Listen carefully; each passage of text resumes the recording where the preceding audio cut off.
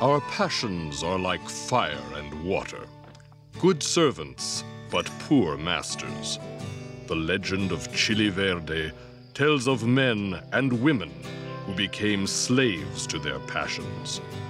They paid the price here under the blistering, burning, blazing, scorching, roasting, toasting, baking, boiling, broiling, steaming, searing, sizzling, grilling, smoldering, very hot New Mexico sun. For there is a saying in these parts, those who lust in the dust shall die in the dust. On this episode of Cinema Smorgasbord Presents Bartel Me Something Good, we'll be discussing the 1985 comedic western, Lust in the Dust. These lips were made for kiss, and these hips were made for bliss, and these arms were made for squeezing you tight every day, only every night. These lips were made for selecting, these hips were made for connecting, these legs were made for wrapping. Welcome back to another edition of Bartel Me Something Good, a podcast about the life and work of actor and filmmaker Paul Bartel. I'm your host, Adriana Gober, and I'm joined once again by my Bartel casting comrades, Liam O'Donnell and Doug Tilley. Liam, how are things for you today? Pretty good. I'm excited to talk about yet another Paul Bartel film, and this one has Divine in it, so that's got me pretty excited in and of itself. I can certainly relate. Doug, what's up with you? How have you been? So good. Very excited to be talking about this movie. I will say, though, a couple days ago, I popped on the old Paul Bartel IMDb profile just to get a sense of what we're looking at going forward. And I always get a little wistful going through, particularly his directorial list, because there's not that much there, right? It's just a career sadly cut short, a career that was always spent struggling to get movies made. And, we still have plenty in this show to go through. And even after we're finished, the ones he directed, we can look into other things. But it's just, you know what? I want more. We've been unfairly, the life has taken away the Paul Bartel that we so richly deserve. So we need to really appreciate each one we get as much as possible.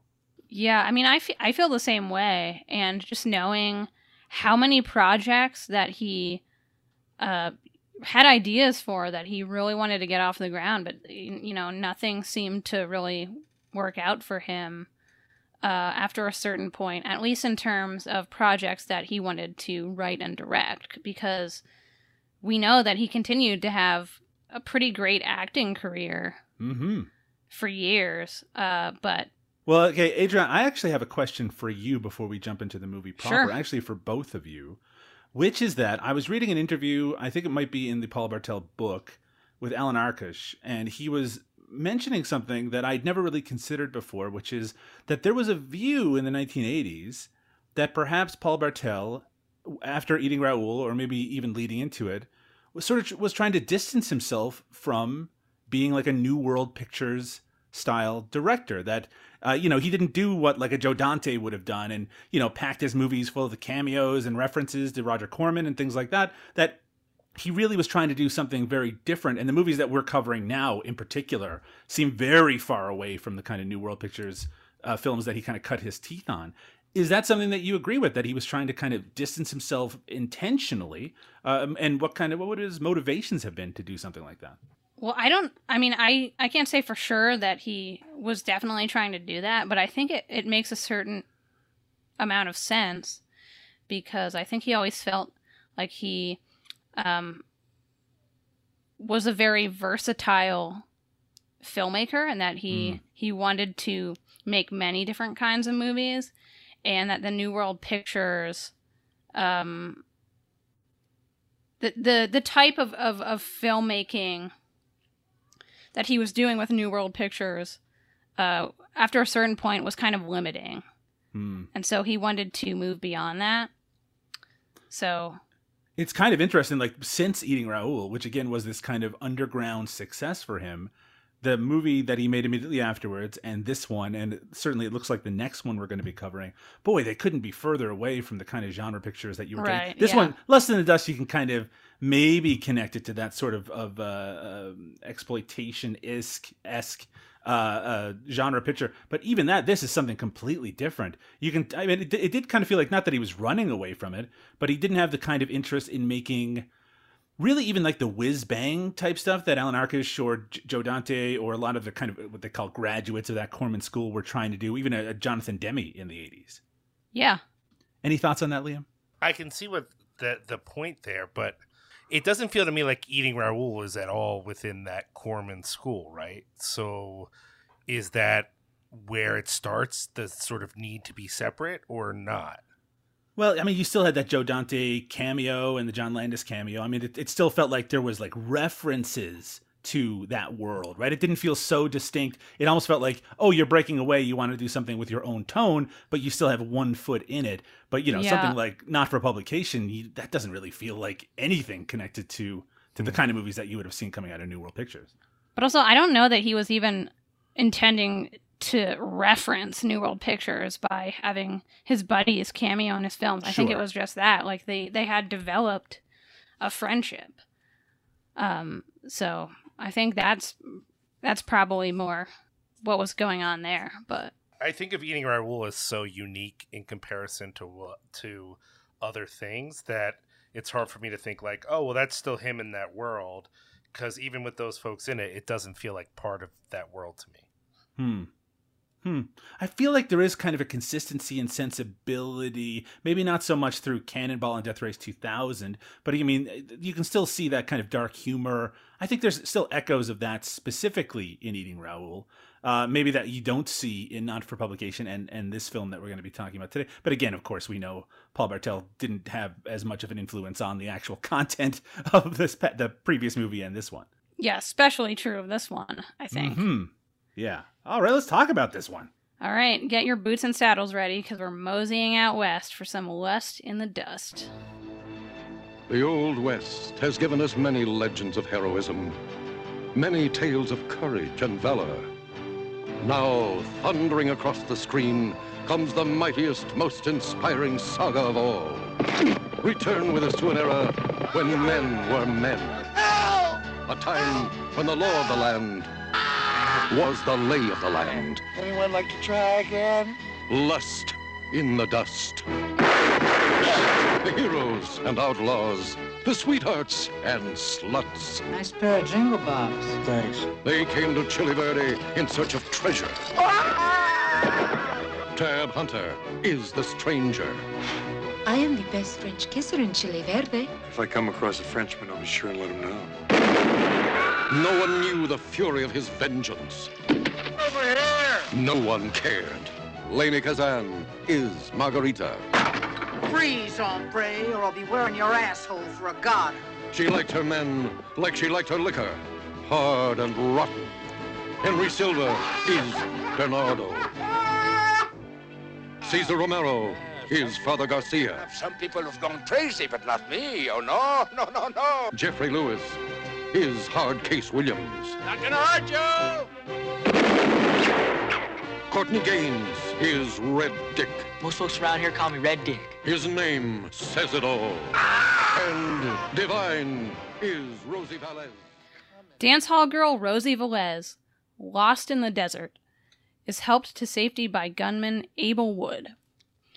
In the town of Chile Verde, at the saloon of Margarita Ventura, word of a treasure in gold brings Abel into conflict with outlaw Hardcase Williams and his gang.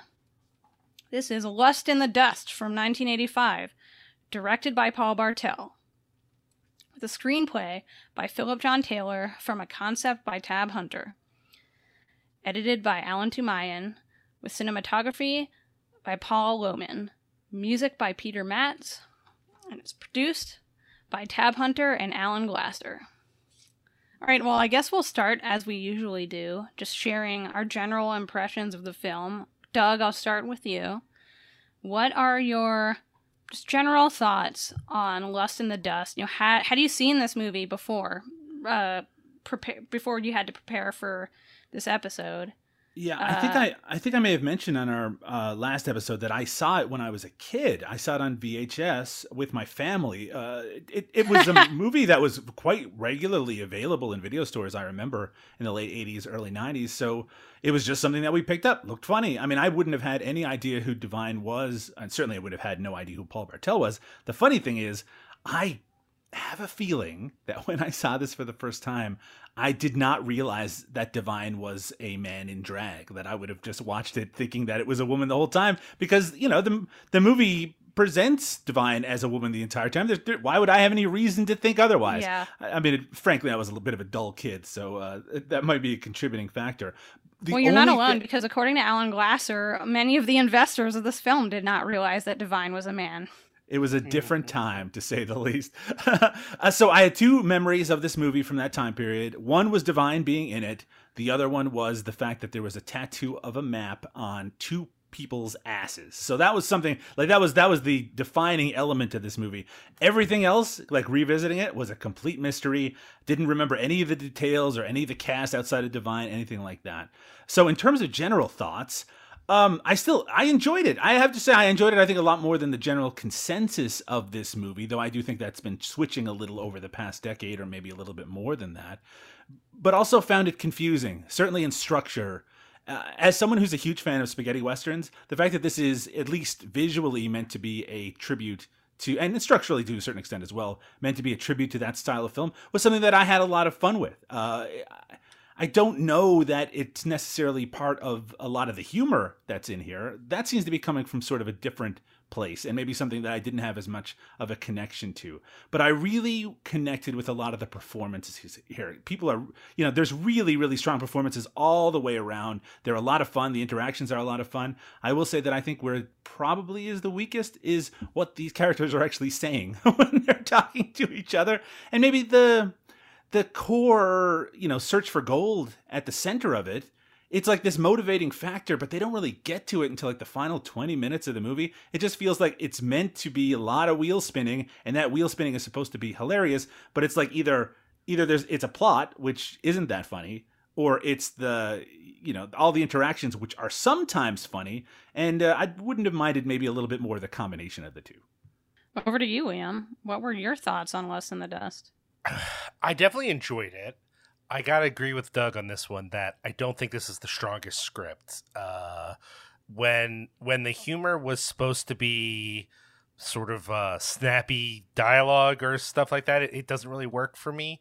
But goddamn, Divine can sell almost anything. I won't go so far as to say anything, because I don't know that I've seen everything that Divine did, and so I don't want to say, oh, everything is great. It's like, well, I don't know about that. But everything that I've seen, I love, and I think Divine really sells me on this. With some, I like Tab Hunter. I like some of the other people. I have some mixed feelings about our boy Silva in this. But overall, I think the performances really kind of draw me in, even when I find some of the humor is a little flat. I'm a little less concerned with the plot, I think, which is maybe not a good sign. But to me, it was kind of like, it felt more like a screwball comedy than a serious movie, which is maybe not what it should feel like. But there's so many ridiculous moments that I found entertaining that I just kind of went with that vibe, and I didn't stop to think like, hey, is this making any sense? I mean, certainly I found the big reveal of the butt tattoos of the Buttes. Not the most compelling mystery I've ever seen in a movie before. But was it funny? Yeah, it was kind of funny. It was fine. The whole thing feels like it vacillates between the kind of humor that makes me groan a little bit, but I don't dislike it. I'm just kind of like, all right. To parts where I really was having fun with how ridiculous it was. So I think overall I enjoyed it. I think I was just hoping that the combo of Paul Bartel and Divine was going to be like next level awesome. And I don't think it quite got there. I definitely liked it a lot. And I'm kind of surprised I never saw it back in the day. And I definitely didn't really before this podcast, I had only seen Death Race 2000 when it comes to Paul Bartel stuff. But I thought with this one, I probably saw it at some point and just forgot. I really had never seen this before, and I'm glad I got to, because I just love Divine, and I love Tab Hunter to the extent that I like Polyester. It was nice to see him in something else, and it was great. I thought that part of it was great. I just think that it's not. I wonder if this was more of a Paul Bartel movie, like maybe if Paul Bartel had been able to be a bigger part of the script process, maybe then I'd feel better about the script overall. But it was still an entertaining film, for the most part. I kind of wish it didn't have the triangle at its core. Not to knock Lainie Kazan, who's terrific in this, but I mean the idea of a gruff kind of straight man played by Tab Hunter, ironically, I suppose, but having Tab Hunter as sort of the man with no name character, and then you have this kind of boisterous, blustery Divine, almost an echo of the Tuco character from The Good, the Bad, and the Ugly. That could be, there's a lot of humor in that spaghetti western, and that could be even like toned up here or turned up here. And I think that would be a really fun kind of combination. But once you get into the city, it just feels like, or the town, I should say, it feels a little distracted to me. But Liam, I do want you to elaborate a little on what you said about Henry Silva. Henry Silva is one of the characters in this movie. You said you had some sort of problem with him. Maybe you should tell us what that problem was. I didn't love his characterization of this Mexican character per se. This is not the first time there was a strange characterization of a Mexican person in a Paul Bartel film. Yeah, That's or Wait, are we talking about Waparino? Yeah, I was going to say Yes. I think that dude was Puerto Rican, right? Yeah, that's right. Oh, but still, Puerto Rican, that's yeah, right. a Latinx But character. even in Eating Raul, Right. I think you could argue that there are aspects of the way that the Raul character is written that are maybe relying on certain stereotypes, but certainly not to the same extent that the Waparino character is. I mean, Sure. at least there is a small excuse here, which is that the films that this movie is trying to emulate traded in that extensively, Right. including the Eli Wallach character I was just mentioning a moment ago. But yeah, he's browned up, is what you're saying, right? Yeah, and it's obviously the browned up is not. I'm not as a both a thinking human and a brown person myself. I don't love, but. He ain't the only one, by the way. Well, I was about to say, a lot of people in this movie are browned up. The only one who I think is fully pulling off a stereotype is Henry Silva, which someone might say, well, that's because he's the only one who's trying to actually act, which might not be fair, but is kind of true in that there are a lot of characters, if you read their last names of the characters that are supposed to be Mexican that maybe aren't really pushing that as hard. His character just felt like a real caricature. Now, granted, it's a caricature of something that is a stock character in Westerns. So, like, I don't know how bummed out you can really be, but as much as I love him, it wasn't necessarily my favorite part of the movie. And the only way I can kind of not be frustrated with it is thinking, let's think of it as a portrayal of a certain kind of character in Western films and not of folks from Mexico, because that works a little better for me than the other option, Also, didn't they shoot this thing in New Mexico? You're telling me you couldn't find an actual Hispanic person to play some of these fucking roles? Yeah, I mean, that's another good point, Doug. To be fair, I think there was, Doug, a Mexican or at least Latin person on set playing a character whose name is Mexican. And that would be Pedro Gonzalez Gonzalez. Well, there's also Woody Strode, who's playing a character named Blackman. Yep, also true. So, I think the stereotypes are part of the point, which doesn't mean that necessarily they've aged particularly well. Yeah, No, and I mean, there's definitely a theme going on with goofy names. I mean, Yes. Tab Hunter's character is named Abel Wood. Yes, 100%. Which, by the way, great name. Great name. Yeah, Yes. that one's good. I do like that. Yeah, and by the way, on your point, Liam, I think Tab Hunter's terrific in this, and you can tell that he's really invested in the material. And I think he can pull off that, the blondie man with no name type character. Maybe a little too old for the character here, but I think he does a good job. Well, So on that, go ahead, Adriana. Sorry. no, you can go. Well, I was going to say, I don't think he's alone in his age. Everyone's kind of old on set here, Doug, except for the one. There's one character who seemed young, and everyone on set seems a little old otherwise. Yeah. There is some, maybe a couple of characters. At least Courtney Gaines still seems a little young, but yeah. No, you're still right. Also, I mean, we were talking about the triangle here, but wasn't Big Ed really his love the whole time? I mean, if anything, Margarita was just a distraction from his true love of Big Ed. I want to talk about Tab Hunter for a bit because, the first time I had seen this movie, which was years ago, I was not very familiar with Tab Hunter outside of his role in Polyester. That's how I initially came to learn about Tab Hunter. But in revisiting it this time around, having since read Tab Hunter's memoir, and I've seen the companion documentary, Tab Hunter Confidential, so I was coming into this with a much greater knowledge of who Tab Hunter was. And I have to say that for me, this time around, the most interesting thing about this movie, for me, was not anything to do with, like, what happens in the movie. It's kind of, like, what the film means to Tab Hunter that I find really interesting and moving, even. So I don't know how much do you guys know about Tab Hunter and how this movie came to be? I mean, I know a little bit about how the movie came to be, and I know about Tab Hunter, like Liam, from Polyester, but also from Tab Hunter Confidential, the documentary, not the actual So you've memoirs. seen that, okay.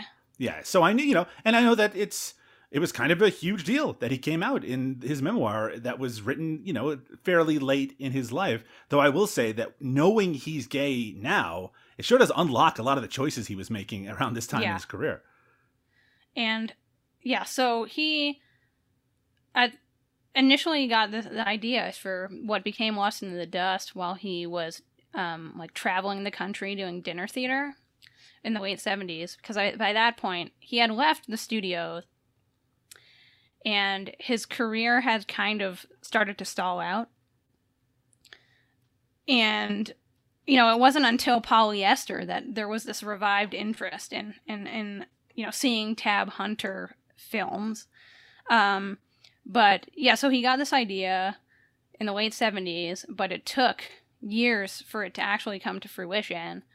But initially he wanted to do he wanted it to be sort of a combination of like a comedy and a gritty Sam Peckinpah type film, like The Wild Bunch, which, I think we can all agree that the final product did not turn out the way he had initially envisioned. I don't know. I find it interesting how it sort of is him like straddling these two worlds where, he's playing the type of character that he often played earlier in his career.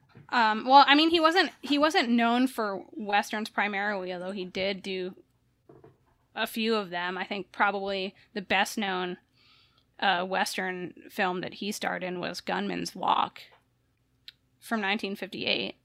And he did a few other Westerns, but he was like this good-looking leading man. And so he was playing a lot of heroic leading man roles. This role seems like it carries a lot of meaning for him because it was a way to marry these two parts of his life, because he endured so much turmoil in his career for having to be closeted.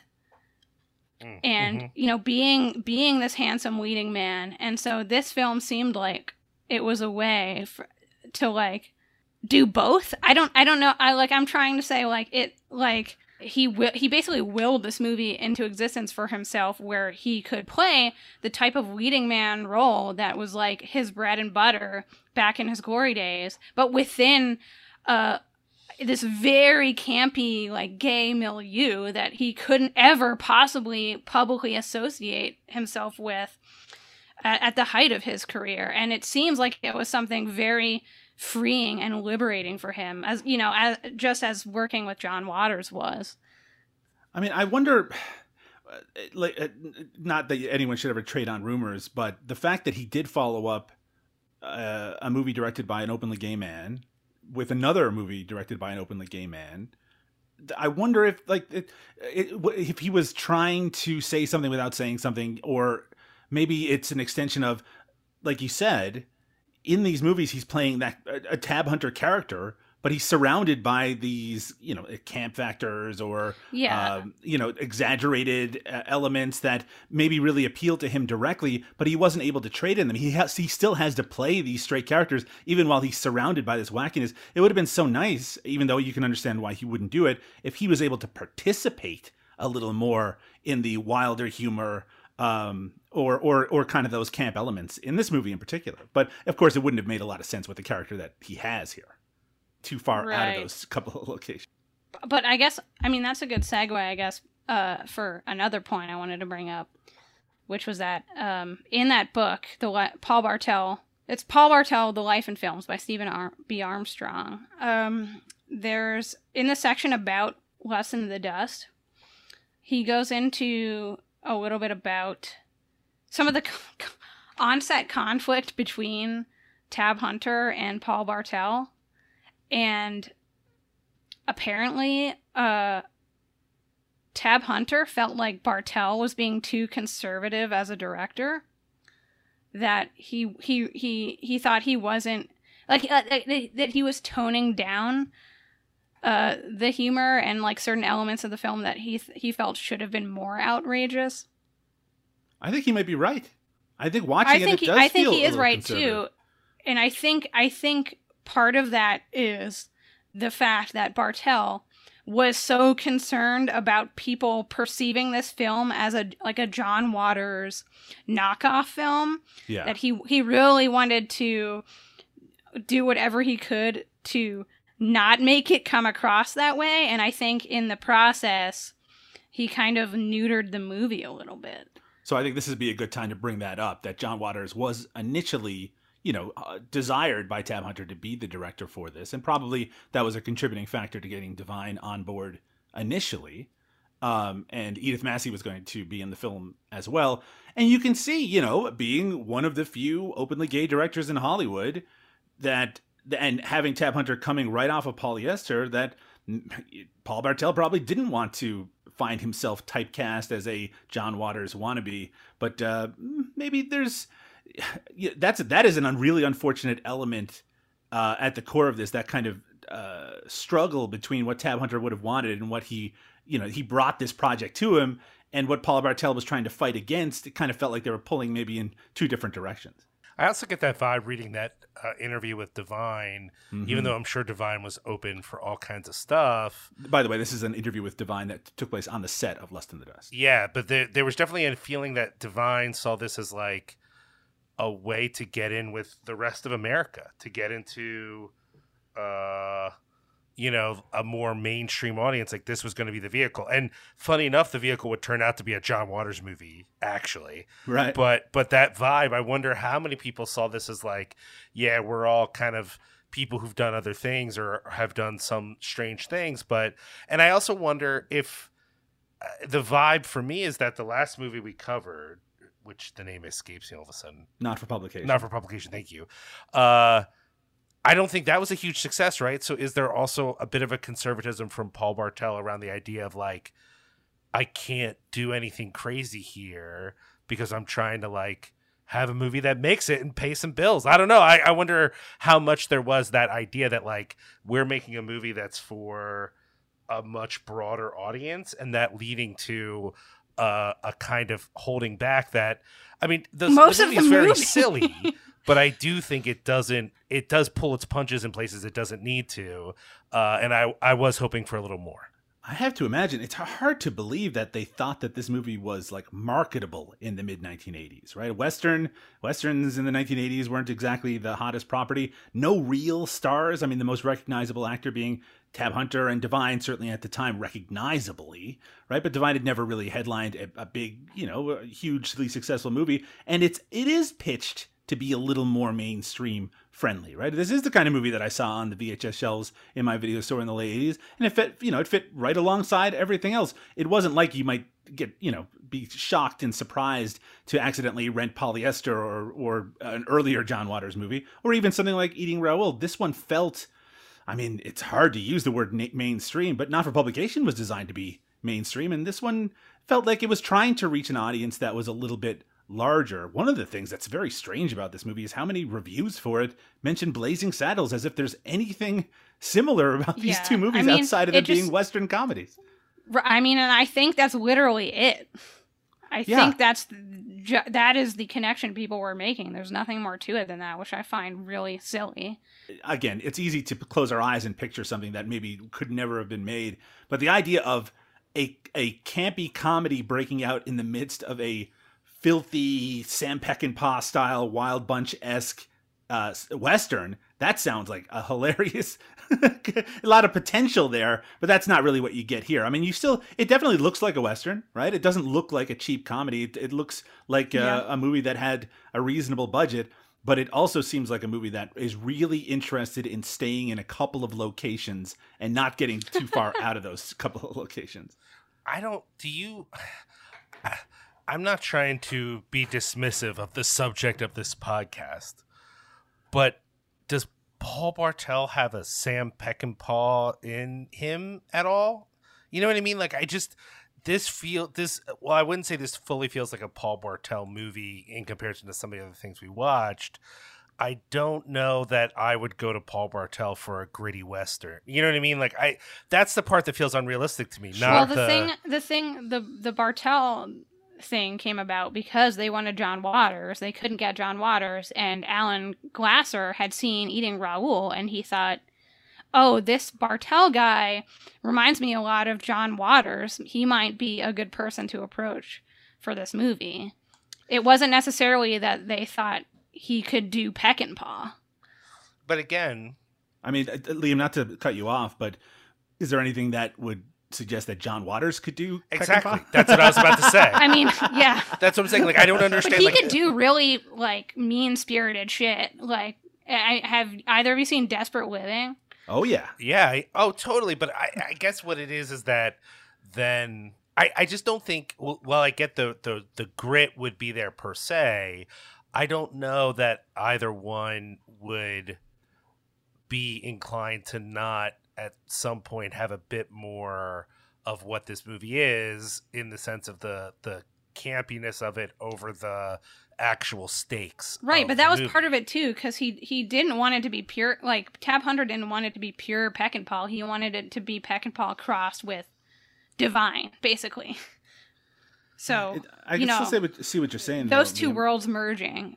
But the key of merging those two worlds is to at least contain some of the visual style of Peckinpah. Sure, and there is, I feel like the visual style here is sort of Peckinpah, sort of spaghetti Western. But I will say, it's not a very attractive movie.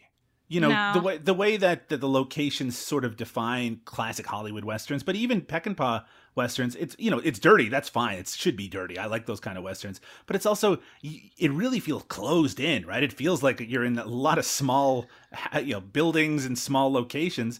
And, going back to that interview with Divine that you mentioned, Liam, it's a really sweet interview. You know what I mean? Where it seems like Divine is so happy to be on a Hollywood set with real, instead of just on location with John Waters, that it feels like the next step in an evolution of a career. And I will say, and I don't know if we've made it overtly clear, I think Divine walks away with this movie. Oh yeah, so good. Divine right? is so good in this movie. I think all of the main performances are very strong. The performances carry this movie. I'm in total agreement with both of you that the performances are the best thing about the film, and the script is the weakest thing. I want to go back to something you said, though, Doug, because you earlier said something about once you get to the town, the movie kind of loses a little bit of momentum. I do like some of the town, so I don't know if I would go so far as to say I'm out of it when we get to the town, but I think I hope not. That's like 3/4 of the movie. That's exactly. Like most of the movie. but I do want to point out, I think that's what you were saying about the visual of it is not true before you get to the town. It actually looked, I was feeling the exact opposite of what you were saying before we got to the town. I was thinking, wow, this looks pretty good, actually. Like, there's some cool shots here. Like, I was kind of surprised by the visual language. Then we get to the bar, and there's just too much stuff happens in that dumb little bar, right? Yeah. When we leave the bar, especially, I actually really like the shower scene. I know it's goofy, but I actually liked the way it was pulled off. And at the end, when we get to more of the climax, a lot of that's fun too. But a lot of the stuff in the bar just...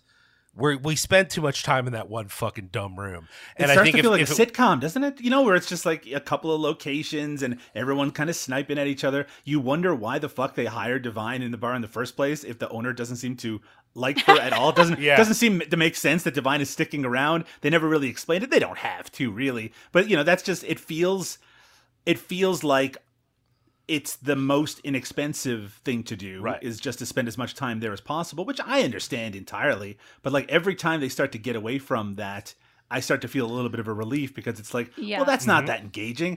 Tell me more about this stupid limerick that everyone is trying to figure out. I mean, even the brief... Oh, go ahead, Adriana. Sorry. I was just going to say, at least we get a couple musical numbers in the bar. Yes, I agree. That's true. That is true. Leave the musical numbers and cut out some of the other stuff because, like, even the brief lynching scene is more interesting because at least we're outside, you know, and there's a few more extras. And also it ties into the Western feel of it, right? Exactly. Yes. It's like, it really feels like they have 3 or 4 big set pieces that were a little more expensive, and then they need filler, so let's go back to the bar for some schmaltzy, or you know, for some hamming it up, and some of that stuff works. Like, it's not all, I wouldn't get rid of it altogether, but you know, the musical numbers are fun, and you know, some of the interaction between Henry Silva and Tab Hunter are really great, but it's sad that Henry Silva is actually really good in this, considering it's a very offensive portrayal. Side note, it's not about his performance. Let me be clear when I said that.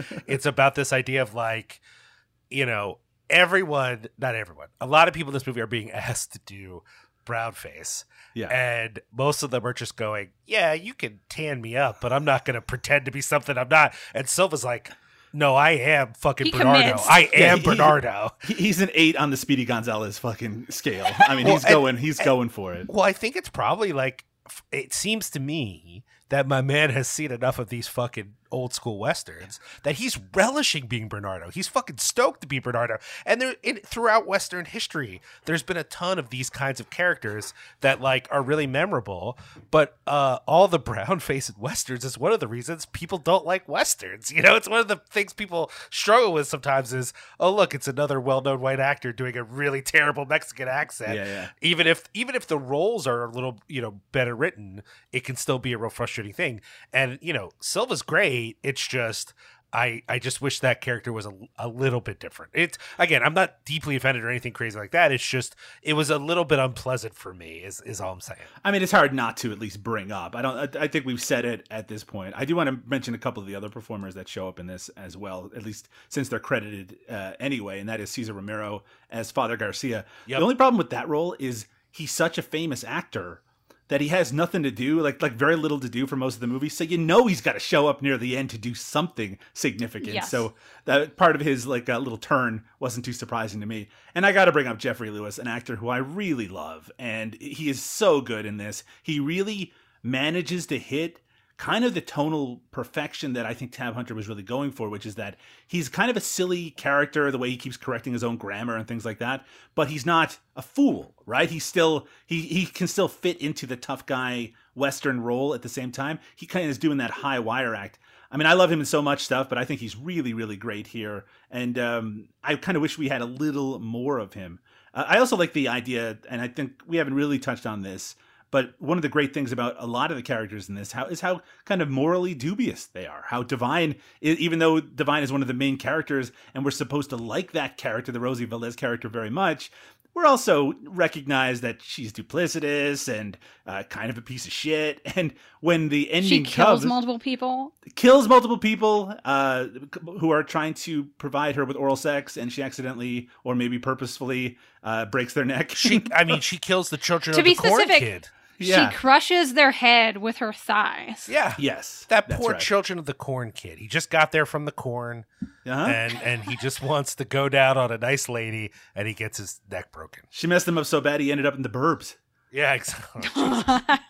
Well, as far as the the characters being kind of morally gray, I mean, I think that's a staple of the Western genre. Absolutely.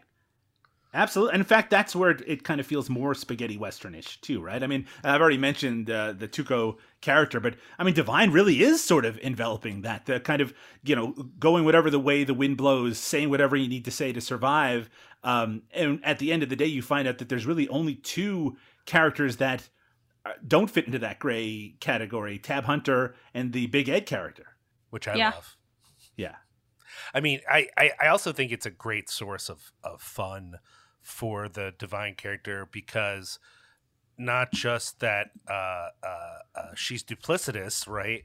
But there's even moments where she's more duplicitous than she needs to be. Yes, like, it's absolutely. It's like a traditional character would be a little more maybe demure or evasive in their thuggery, and Divine being Divine is just like, no, I'm just going to go excessive with this. And I fucking loved it. Again, while I do want to be clear that this was not everything I wanted it to be, there's so many magical Divine moments in the movie that I kind of found myself just being like, yeah, I'm having fun. It doesn't matter that I wish this was pushing it a little harder than it is, or that the script is kind of ridiculous.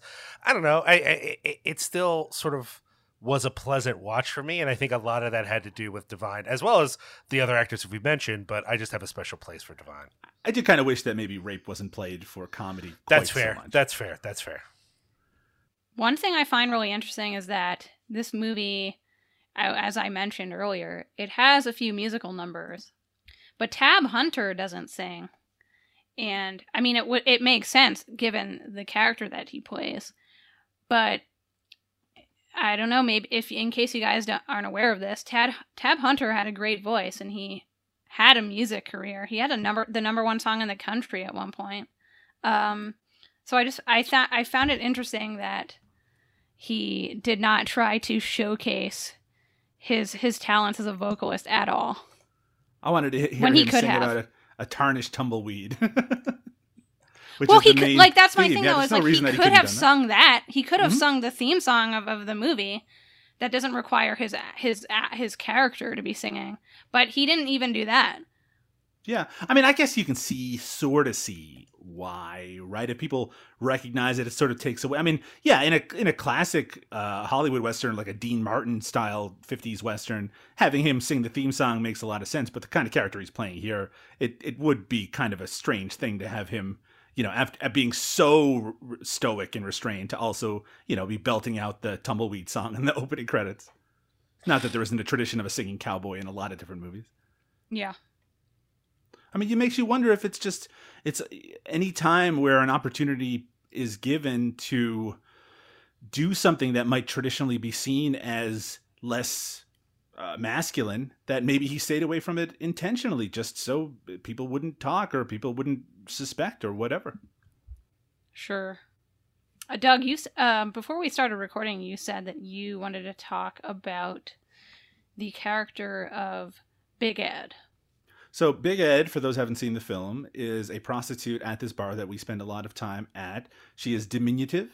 She is very kind-hearted, and we find out that she's actually been helping the Abel Wood character for most of the plot as we get through it. We find that out really at the end. But she obviously is a good-hearted person in a place where most of the people are not that whatsoever, but is also treated as being ugly, out of touch, someone that is kind of a joke around it. Now, originally, that role was supposed to be Edith Massey, probably most familiar from Pink Flamingos as the Egg Lady, but also appeared in a number of John Waters movies.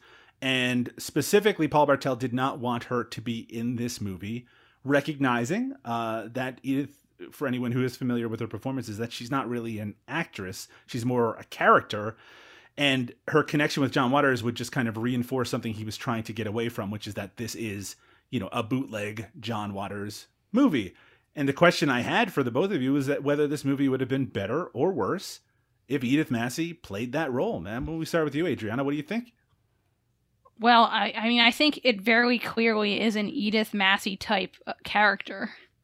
As far as whether it would have worked if she had played the character, I mean, I don't think Edith Massey fits the tone of this movie necessarily.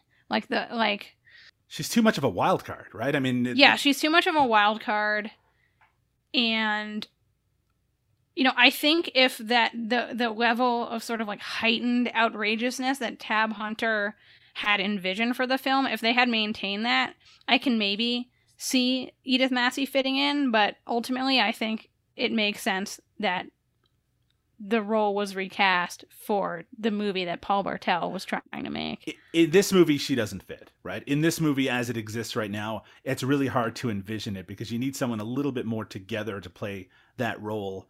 Even the big reveal at the end would be kind of silly, but maybe it would actually work maybe even a little bit better, depending on how unlikely it seems. The other thing, of course, is that Edith Massey died in 1984, so she might not have even made it through the filming of this. How about you, Liam? Would you have enjoyed seeing Edith Massey in that role? I don't think so. I don't think it would have fit. I mean, it's hard. Like, we've been kind of projecting a movie that doesn't exist this whole time, Sure. And I get that because I think we all wanted something a little different. So maybe there is a version of the movie that she would have fit into. But even if I picture what the movie was sort of conceived of as opposed to what we have, that also feels like something that Edith Massey would have been a weird fit for. You know what I mean? So I don't know. I'm not convinced that was a great idea for a number of reasons. And I'm kind of happy with the way the Big Ed character sort of works out in the end. It made me happy. I do think the some of the treatment earlier on is kind of weird, but it is what it is. But Sure. I don't know. I'm also I do have I'm not sure what to think about the idea of her in the movie regardless, in that what that character would look like with her there or not, So I don't know. Just sticking with you for a second, Liam, why don't you think John Waters wanted to make this movie? He didn't make a movie between Polyester and Hairspray. That's 7 straight years where he didn't make one. This one seems like it was served up on a platter for him. Why wouldn't he want to make it? I mean, a couple things I read suggested it was because it wasn't his script, but I don't know if that's true or not. I mean, that feels true, and so I'm willing to let that be true. There might have been other stuff going on too. I mean, who knows? Maybe not interested in doing a Western, maybe was sort of over working with Tab Hunter, or even wanted to let Divine do something without him. You know what I mean? Like there's some feeling that Divine is trying to expand his career, and become, a star. And maybe there's some feeling of like part of being a real actor is working with other people and, being involved in other projects. So I don't know. I my guess is that the writing thing is probably the most true, is that it was just it is. Yeah. Yeah. I mean, he's talked about how he doesn't like, he's not interested in doing and shooting other people's scripts. And also, he definitely was not over Tab Hunter. Like, he loved Tab Hunter. Yeah. One other influence on this movie that we haven't really talked about, and it's something I really don't know much about, but it certainly is something evoked in the title, are like kind of cheap romance novels and like cheap kind of yeah.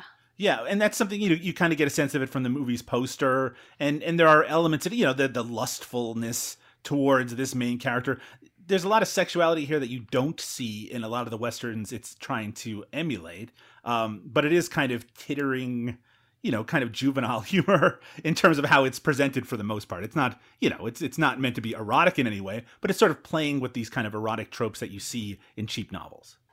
Yeah, and on the subject of the title and, the various influences on the film, the title, Lust in the Dust, comes from the 1946 Western Duel in the Sun, starring Jennifer Jones and Gregory Peck, because apparently on set, the film was jokingly referred to as Lust in the Dust. What do you think of the title? I mean, I'm always a fan of, like, rhyming and alliteration and stuff like Sure. that, so...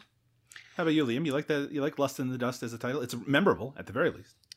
I think I do, actually. I think the first time I heard it, it was kind of like, ugh. I think because of the romance, novel thing that it kind of brought up in my brain.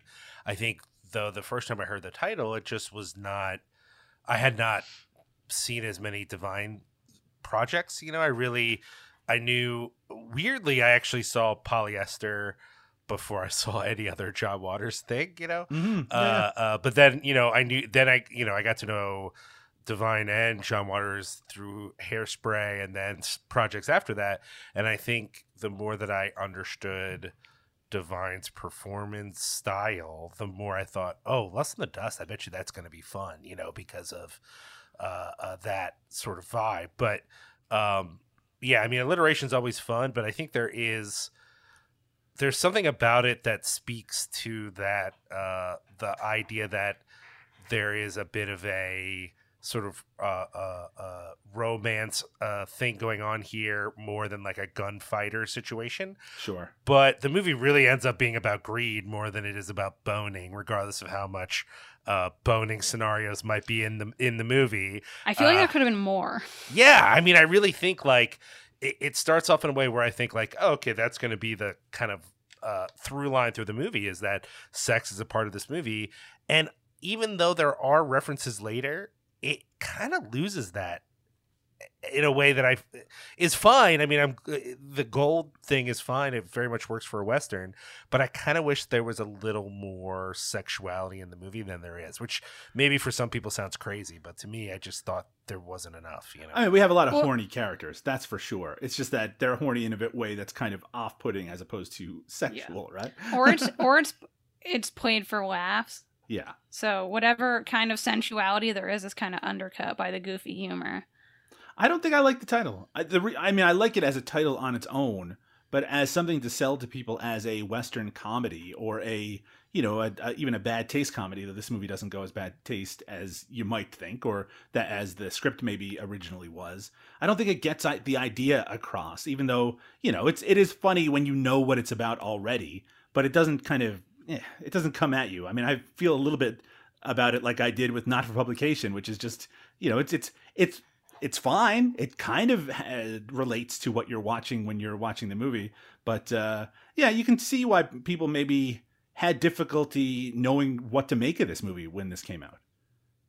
What name would you give the movie? Probably something that maybe traded on a classic Western name, but I don't know what that would necessarily be. I mean, this is something that Liam and I have talked about this in some of our other podcasts, people making, now this isn't a spoof, but it is a comedy that's set in a certain genre, and whether the people making it are necessarily fans of that genre. That isn't to say that Paul Bartel didn't love Hollywood Westerns or didn't have, ambitions to make a great Hollywood Western. But when you watch this movie, I don't get the impression that this is something that is really made by someone who's obsessed with Westerns. I think he's a lot more interested in the character stuff than he is with the Western aspects. Do you guys have any, is there anything that we didn't touch on that you wanted to talk about? Maybe just I just wanted to, before we finish up, maybe we'll just talk about the ending briefly. It is, I really like the twist. I mean, the twist, like I said before, it wasn't a huge surprise. There's actually a few twists that all happen at once. Of course, all of the main characters end up at the gold that everyone's been searching for, the MacGuffin of the entire movie. And, all that duplicitousness and people turning on each other. I love all that stuff. That stuff is great because it really does feel like something you'd see on a Western with just a slight comedic bent. I mean, there were a lot of... and I feel like that element is the most Bartelian. Yeah, absolutely. People being shitty to each other. That's right. But also just people just generally, a couple of characters who are human in this world of people who just are out for themselves entirely and, in some way connecting and helping each other. I really like that. There is, I think, a spark of positivity in a lot of the movies that we've watched from Paul Bartel. Even if they tend to be very cynical at their core, there's still a kind of a belief in humans on a base level, or at least very specific humans, that I really like. And that still comes through here. It almost feels like it's just like, I wouldn't have minded, Abel Wood move on to a different town and maybe meet up with the divine character again and have another adventure, that sort of thing, right? That this is just the start of a series of movies with those two running into each other, just like you kind of would feel in the Man with No Name trilogy, right? Even though those characters are not the same from movie to movie, but thematically, you could see that there's so much potential here. I just don't feel like it always lives up to that potential. No, I totally agree. Liam, do you have any thoughts on the ending of the movie? As I said, I love the Big Ed thing because they're hinting at it the whole movie, and I thought, if this doesn't go anywhere, I'm going to be real bummed. And it went exactly where I wanted it to, which, it might hit people as kind of cornball, but I liked that aspect of it. Otherwise, the ending, the reveal of the Padre was just kind of like, as Doug said, that's what it is. Maybe you don't know exactly how it's going to work out, but there's something going on having, such a big actor in that role. Honestly, more of maybe I should have seen this coming. But when that they're sisters and they have matching butt tattoos, I did not actually see that coming. That's not quite the ending. That's a little before the ending. But that big reveal for me, I was like, oh, okay, all right, I like that. There's a lot of that makes no fucking sense if you think about it for even 2 seconds. They had tattoos on them when they were children, and the fucking map still works when they're all grown up. The fact that one of them just stays in the one place with the thought that, eventually the other half will show up. Why? One little town in the middle of the entire country makes no sense whatsoever. The sisters thing was like part of Tab Hunter's initial idea. Like the concept that he initially came up with was, rival sisters searching for a buried treasure. I just can't. With stuff like that, Doug, I know you're right, but part of me is like, I don't fucking care. Like, no part of that. It's if I was in the room and someone said, yeah, and they got the tattoos on their butts and they match, I go, oh, that's cool. I don't give no part of this movie made me go, I really need this to make sense. Well, I just needed it to be entertaining, and I thought it was. On that note, before we finish, I have to admit something embarrassing. I don't fully understand the limerick and how it ties into, like, the two buttes, the one in Scotland and the one in the United States. I don't really understand how they found the gold from that. You don't have to understand. Oh, sorry. I thought one of you were going to explain it to me. I refuse. The limerick is so stupid. And I don't use that word very often, but it is.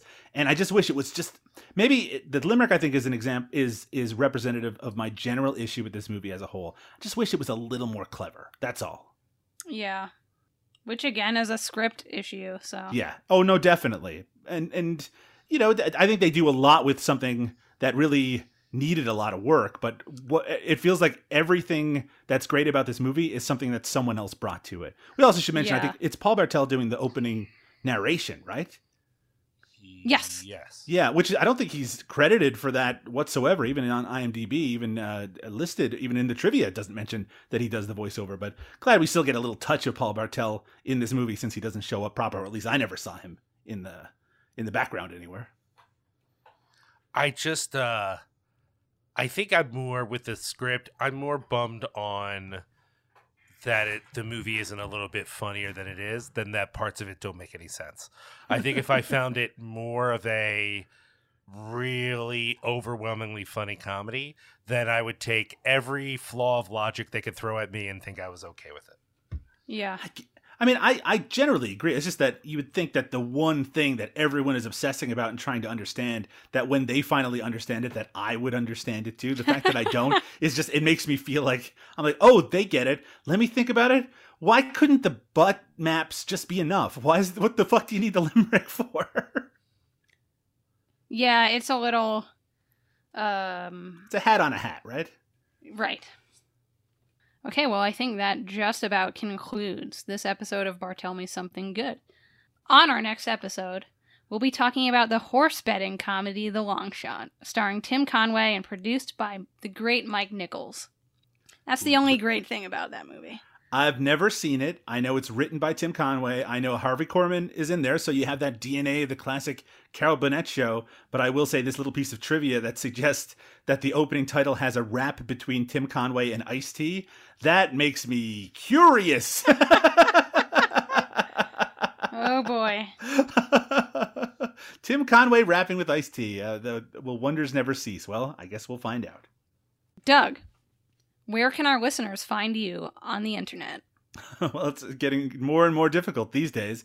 You used to be able to find me on Twitter, but no longer since I've been kicked off for all time. But you can now find me on Blue Sky. Just look for my name, Doug Tilley. That's Tilley. I'm also on Threads, but let's wait to see if that ends up surviving, just like whatever competitor ends up winning this war of microblogging in the near future. You can also, of course, find the Cinema Smorgasbord podcast over at cinemasmorgasbord.com or on Twitter at cinemasmorg, that's SMORG, and all the latest episodes of Cinema Smorgasbord, all of our themed podcasts, including ones devoted to such diverse topics as the career of Eric Roberts, George Kennedy, Alejandro Jodorowsky, Carol Kane, Jackie Chan, and of course, Paul Bartel. You can find the latest episodes over at cinepunks.com. Liam, where can the nice folks listening to our podcast find you on the internet? Unlike Doug, I'm still on Twitter at Liam Rules. I'll be honest though, I haven't been on there in a while. I don't think it's worth my time. I never say this one. Also, Liam, I hate to stop you. I should have corrected myself. It's not called Twitter anymore. It's called X. I was going to make a joke about that, but then I thought by the time this episode comes out, people will probably forget that, because who knows if it'll even be around by then. Right. So. No, 100%. Look. Just go to cinepunks.com. That's all I care about. CINEPUNX.com. X.com/Cinepunks. I hate you so much. You can also go where Cinepunks. You can search for Cinepunks on Instagram and on Facebook if those are things you're into. I'm on Blue Sky as well, but come on, I don't know yet. Who knows if that's going to be a thing? I don't fucking know. I guess you could find me on Instagram, but that's not worth your time. It's just pictures of my daughter. You don't want that. But yeah, go to cinepunks.com and check out everything there. Well, Adriana, do you want to say where people can find you? Oh, I mean, I don't really use Twitter I'm good. Fair enough. No, I'm kidding. You can find me on Twitter at EADXBB. I'm also on the Cinepunks Discord. You can hit us up on the interweb to get a Discord link. Goodbye, everybody. Night.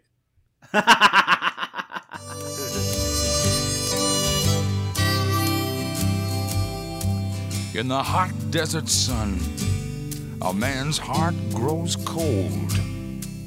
Sand-filled winds rust his soul, till he's hard like a rock with nowhere to roll, but aimlessly on and on.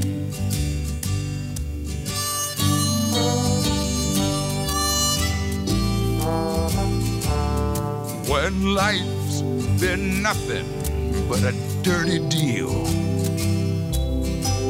the dirtier it gets, the better he feels. Then he's gone too far